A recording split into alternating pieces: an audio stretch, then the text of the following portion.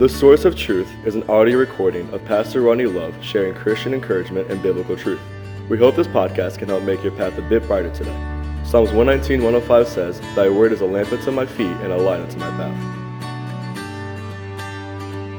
Good morning and welcome to the Source of Truth podcast, and we are so glad you're with us again this morning as we begin another week. Now I will reference last week from Thanksgiving, but of course, you can probably guess, today is recorded ahead of time as we've been on vacation a couple of days, and so I recorded this last week. But I do hope you had a great Thanksgiving. I hope you enjoyed the services yesterday, as I'm sure they were an encouragement, and I knew this Thanksgiving would be a little different, so I trust that, we even talked about Wednesday, I trust that it was an encouragement, I trust that it was something that was a great reminder of God and His goodness in uncertain times as we see ourselves in. And so I really hope you enjoyed the time, and we're glad to be back together as now, inevitably, we move our mind towards Christmas, right? We're kind of getting excited about Christmas music, and now all of the Christmas decorations in all of our favorite stores make a little more sense now. A lot more sense than they did back in September. So it makes it a little easier and we get a little bit excited. We're kind of even ready for some snow. Now that's depending on who you are, but you're kind of ready for snow. And to me, if we could get snow for the next couple of weeks building up to Christmas and then be done January and February, I'd be good with that. But all these things change over and they change our heart, and we're looking forward to it. And I hope that in spite of the uncertain circumstances that we're in, I hope we can still grab a hold of the great parts of this holiday season and just continue to enjoy God, enjoy and worship Him and all those things during this time. Today we're going to pick back up in Proverbs chapter 23. I've entitled this lesson this morning, Wisdom versus Fun. And you will understand in a second why we said that, wisdom versus fun. Proverbs chapter 23, let's go. What I want to do before I read the passage is give you a little bit of breakdown. Over last several episodes, what we've been talking about from Proverbs 23 is Solomon, to an extent, is giving warning to his son. Remember, it's inspired, but he's writing it to his son. So he's writing to his son, giving him warnings about different aspects about life. And he talked about not being consumed with the financial wealth. The wealth is good, but don't be consumed with wealth. We just talked last time about not to be consumed with sinful people and the ways of sinful people, and to be convinced that their way is better than the way of God. And so he's given several warnings. He's talked about making sure that we correct people correctly and we go the right way. And there's other things that we haven't covered yet. But then he comes down to verse 19. And he's now kind of concluding, and he's saying, "My son, now that I've warned you on these things, let me tell you a couple of things." Proverbs 23, verse 19. "Hear thou, my son, and be wise, and guide thine heart in the way. Be not among winebibbers, among riotous eaters of flesh. For the drunkard and the glutton shall come to poverty, and the drowsiness shall clothe a man with rags. Hearken unto thy father that begat thee, and despise not thy mother when she is old. Buy the truth and sell it not, also wisdom and instruction and understanding.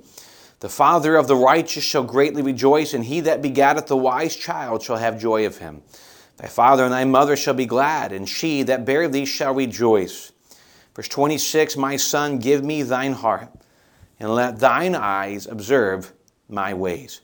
Let's go. I'm going to break this down just for a couple of these verses as we evaluate, as what I've said, the difference between wisdom and fun. Let me explain my point.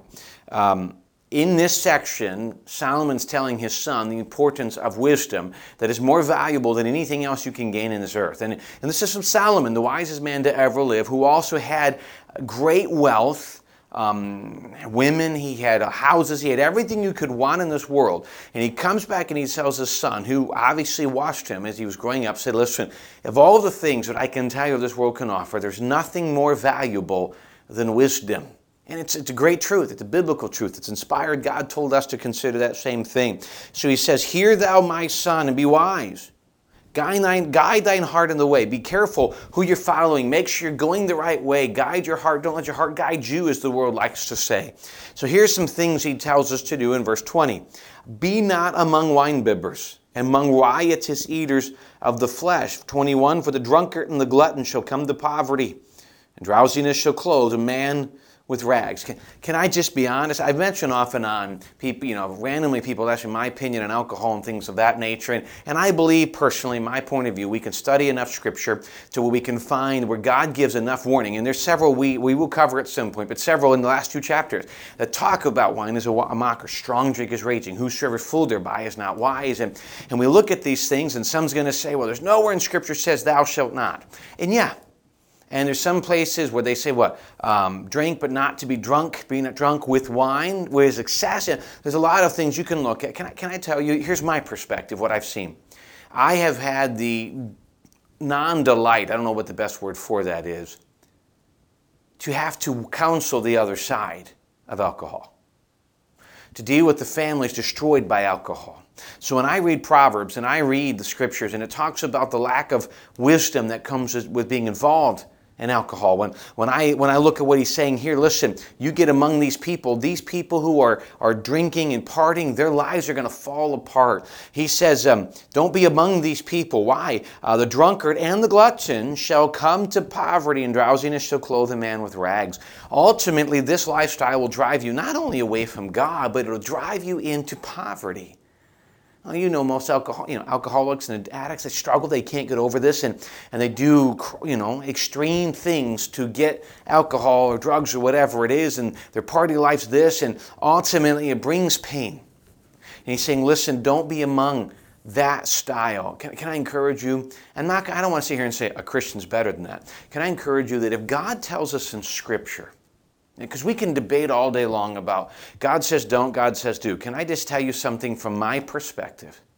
If God tells us over and over and over that it's not wise to do something and it's dangerous to do something, and here is the end of people who do this, why would we want to get close to it?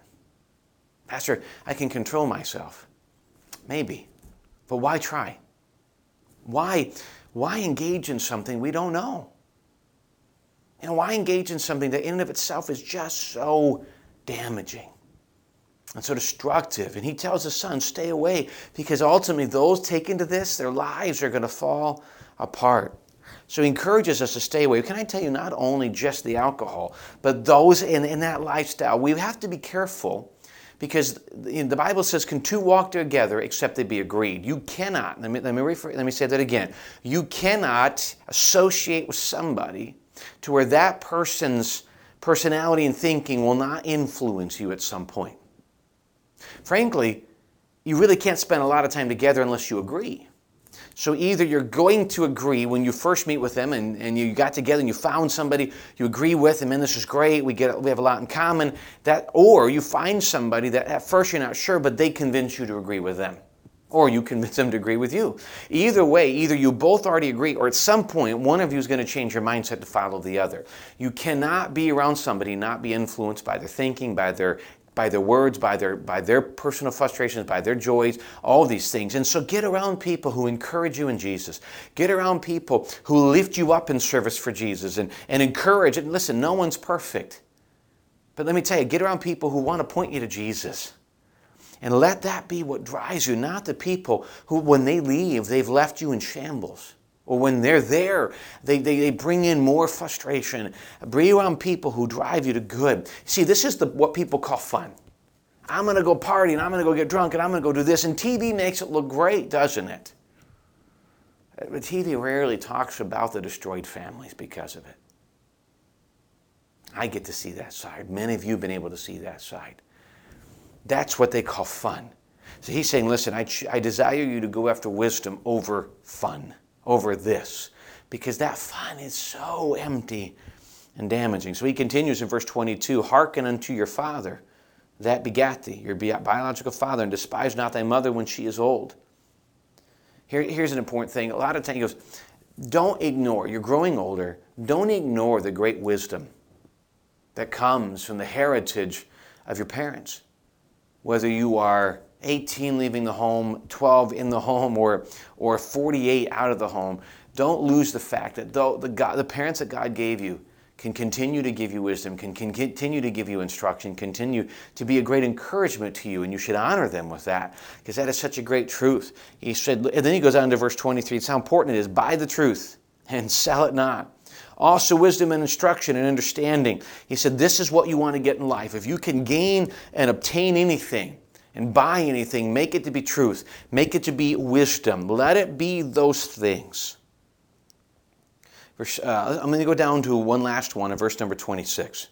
He says, my son, give me thine heart, and let thine eyes observe my ways. Can I tell you, there is a twofold imperative here, shall I say, that I think honestly is sobering on both sides. Number one, my son, observe me.